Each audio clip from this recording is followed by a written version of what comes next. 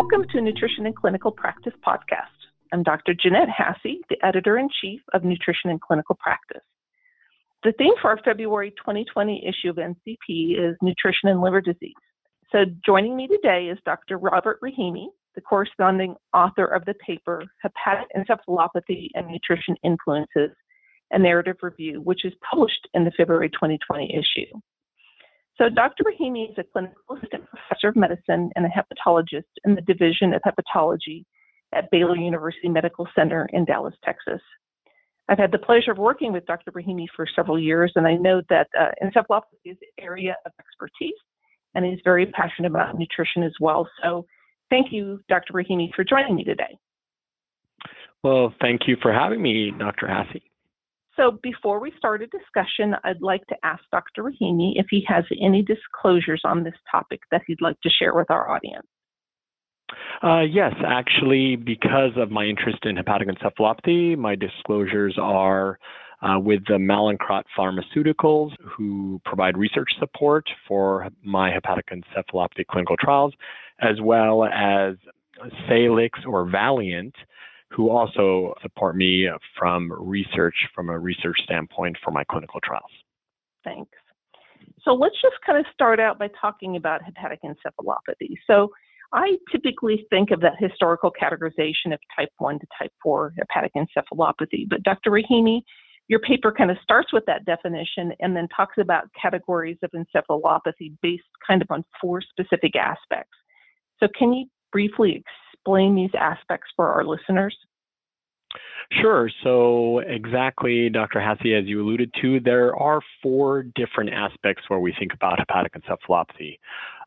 Usually you think about the type, the severity, the timing, and what are the precipitating factors. So to specify the type, there are 3 different types. There's type A for acute liver failure. So someone can come in with acute liver failure and they have hepatic encephalopathy. They have no underlying liver disease. Then there's type B, B as in boy, for bypass, patients that have either portosystemic bypass that is naturally created by the liver. It causes shunting, or when a hepatologist decides that a patient needs a portosystemic bypass like a TIPS, which is a transjugular intrahepatic portosystemic shunt, used for treatment for either esophageal varices bleed or ascites, and our interventional radiology colleagues place these TIPS in, and that's creating an artificial bypass to prevent those other symptoms.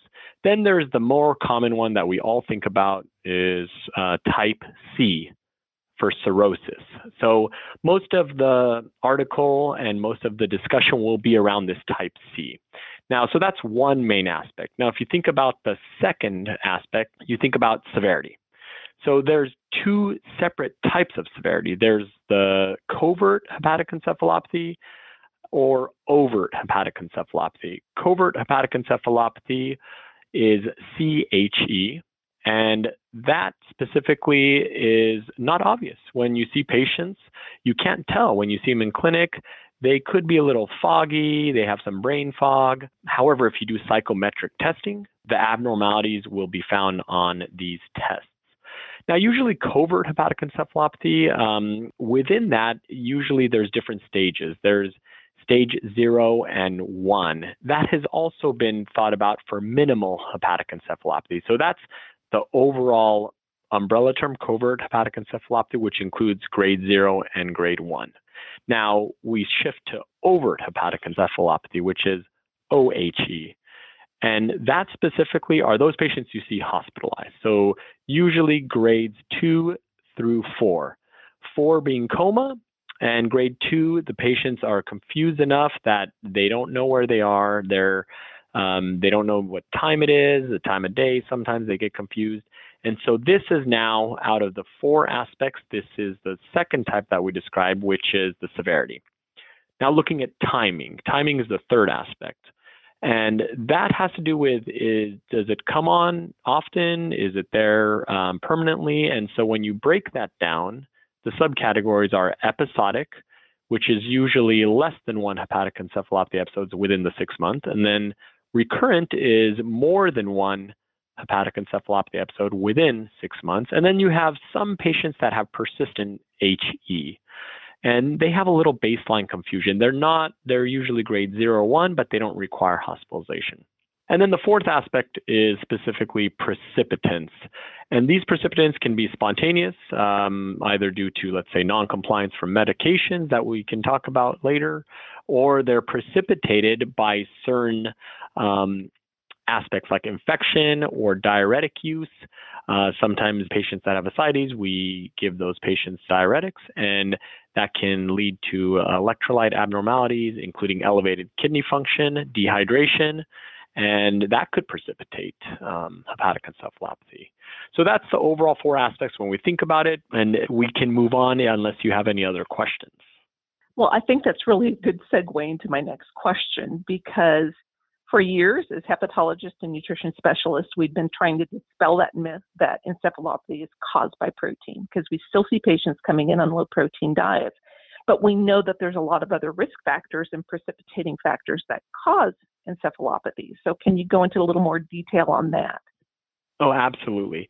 So that's correct. In the past, we thought, and when I was in residency training, the papers that were coming out said, oh, high protein diet, we should not give it, because the thought initially at that time was when you have a high protein diet, you have a high protein load. And that protein load, the gut bacteria breaks up that protein, and the byproduct is ammonia. And that ammonia then can't be metabolized by the liver. However, you're exactly right there. That has been dispelled. The newer studies say, look, all those older studies are basically incorrect, because most of the patients, really close to even 90%, have severe protein malnutrition, or at least some protein malnutrition. They don't have to be severe, but cirrhosis is a catabolic state. It's breaking down muscle. So they become frail and sarcopenic. So they're actually lacking muscle. They need muscle. In order to give that to them, they need protein. So Dr. Hasse, you're exactly correct. That myth is debunked, and we want to give patients more protein, usually 1.2 grams per kilogram per day to 1.5 grams per kilogram per day per ideal body weight. Now, that being said, to answer your question specifically on the main risk factors to precipitate HE, there's multifactorial factors. Probably the most common is not taking the medicines correctly. And one of them we'll talk about is lactulose. That's the standard of care therapy. Usually it's in a liquid, and it's supposed to allow for 2 to 3 bowel movements a day. Patients don't like it, so sometimes they don't take it. And if they don't take it, then they have this precipitation of hepatic encephalopathy. Now, the other parts, these patients are at risk for infection. So infection can always result in hepatic encephalopathy. Whenever a patient comes in with HE, an infection workup absolutely has to be done. That includes, chest X-ray, blood cultures, paracentesis if they have ascites, and treating the underlying infection. Now, as we talked about briefly before, diuretics, and that can cause actually elevated kidney function or hyponatremia, low sodium, that can precipitate these patients into hepatic encephalopathy. So medication categories, diuretics being one of them that the hepatologist usually gives, but there's also other ones. A lot of patients are on opioids and benzodiazepines, either for pain or anxiety. That can also trigger or precipitate HE. GI bleed is another one. So patients that come in with any type of GI bleed, that can actually precipitate HE. But these are the most common ones. There are other minor ones, but for this discussion, we don't need to go into that. So when we talk about HE and the pathophysiology, I realize it's fairly complex, but can you kind of briefly give us some of the main theories of what causes the encephalopathy? Yes. So actually, it's very interesting because most people focus on ammonia. And we know through research that actually we technically don't know what the exact cause of encephalopathy and the pathophysiology. It's actually multifactorial. So overall, even though it's a catabolic state and we discuss patients need protein, we know that ammonia is an important factor but also the gut microbiota and aromatic amino acids play an important role. But inflammation is really being the new trend where people are looking at not only inflammation and the gut microbiota, that also plays a huge role. But we're learning more as we continue to do more research. That being said, we also know it's not just the liver. There's also the muscle that's involved and kidney function that plays into the role of the pathophysiology. And of course, the brain, when we get the astrocytes that swell, which are the brain cells, usually due to the ammonia, because the ammonia is the toxic breakdown of these proteins that are ingested when people eat food. And if you have liver disease, the byproduct is ammonia, and that ammonia within a diseased liver can't be cleared, so it goes into the systemic circulation through the blood-brain barrier and goes to the brain cells, specifically the astrocytes, and causes swelling. That's really a multifactorial cause, and it really has to do with the muscle, kidney, the liver, the gut, the microbiome, and inflammation that plays a role in all of this. So you have mentioned the breakdown of muscle, and I know another area of interest for you is frailty. So what's the connection between frailty and hepatic encephalopathy in these patients? So that has become a new interest of mine and part of our group where we're doing a lot of research, specifically our frailty group. They're looking at overall when a patient is frail, the cirrhotic. We know that muscle absorbs part of that ammonia. And when we looked at different patients with cirrhosis, we saw that frailty not only can be associated with hepatic encephalopathy because the muscle, now that the patients are frail, they're more sarcopenic, they lack muscle. So part of that extra muscle that is not there, the ammonia can't be absorbed. And so with that, they have an elevated toxic, usually level of ammonia, causing hepatic encephalopathy and confusion. And with that, we know that that has been independently associated with higher mortality and waitlist mortality for patients actually waiting to be transplanted. It's not fully understood, but we know that protein as well as muscle is very important in the overall pathophysiology. We're starting to learn that as we go along, and hence nutrition really becomes important in these severely protein calorie malnutrition patients. I think we've made the point a couple of times how important the protein is, and I think you even gave us recommendations earlier on how much protein a patient should have with cirrhosis. But what about other nutrients? Are there other nutrients that we should be thinking of and considering supplementation of when our patients have cirrhosis and hepatic encephalopathy? Oh, yes, absolutely. So there are other nutrients definitely involved. And when we look at the type of patient, like the cirrhotic overall, we always know that there is usually portal hypertension in play, which is elevated pressure of the liver causing the confusion, the hepatic encephalopathy. So that being said, we have to take into account like sodium. A lot of these patients with their sodium, we have to counsel them on having a low sodium diet, usually less than 2 grams per day or 2,000 milligrams a day. The reason that becomes important, one of the other precipitating factors that we didn't touch on earlier is if you have a low sodium, just like if you and I had a low sodium, we would have confusion. So we don't want the patients to have too low of a sodium. And with that, we have to really counsel them on their sodium intake. Because what happens if they eat too high of a sodium diet, they end up drinking more water. And that causes not only fluid retention, but it can alter their sodium levels. That being said, though, it's very important that usually these patients still get the proper amount of sodium. You don't want it too low, even though we recommend less than 2,000 milligrams. For palatability for foods, because everything has salt, as you know, most of the foods, we want their sodium content probably closer to 1.4 grams per day, so they are able to eat and enjoy their food. So that's sodium. Now, if you think about zinc and thiamine B1, as well as vitamin D, all of these have played a central role. Now, most cirrhotics have zinc deficiency, but if you check the blood level, it usually takes a week to come back, and so you won't know if they're zinc deficient. However, if you happen to check these patients and find out they're zinc deficient, you usually say, well, I'll treat you with zinc. There have been some studies that show it's helpful, but you also treat the underlying hepatic encephalopathy with the standard of care lactulose. So you could consider zinc supplementation, like 600 milligrams daily for patients that are zinc deficient. Now, what about thiamine? Thiamine or vitamin B1. Most of this thiamine deficiency you see in patients that have alcoholic-related liver disease or alcoholic cirrhosis. They lack thiamine, so you can supplement with thiamine. And some of the studies also moving away from thiamine, looking at vitamin D.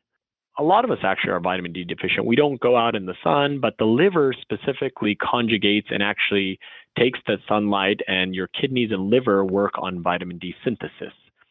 Now, these cirrhotics, since they have a damaged liver, they can't really make vitamin D, so they are a little vitamin D deficient. So some of the studies have looked at if you do vitamin D supplementation, that can also help with hepatic encephalopathy.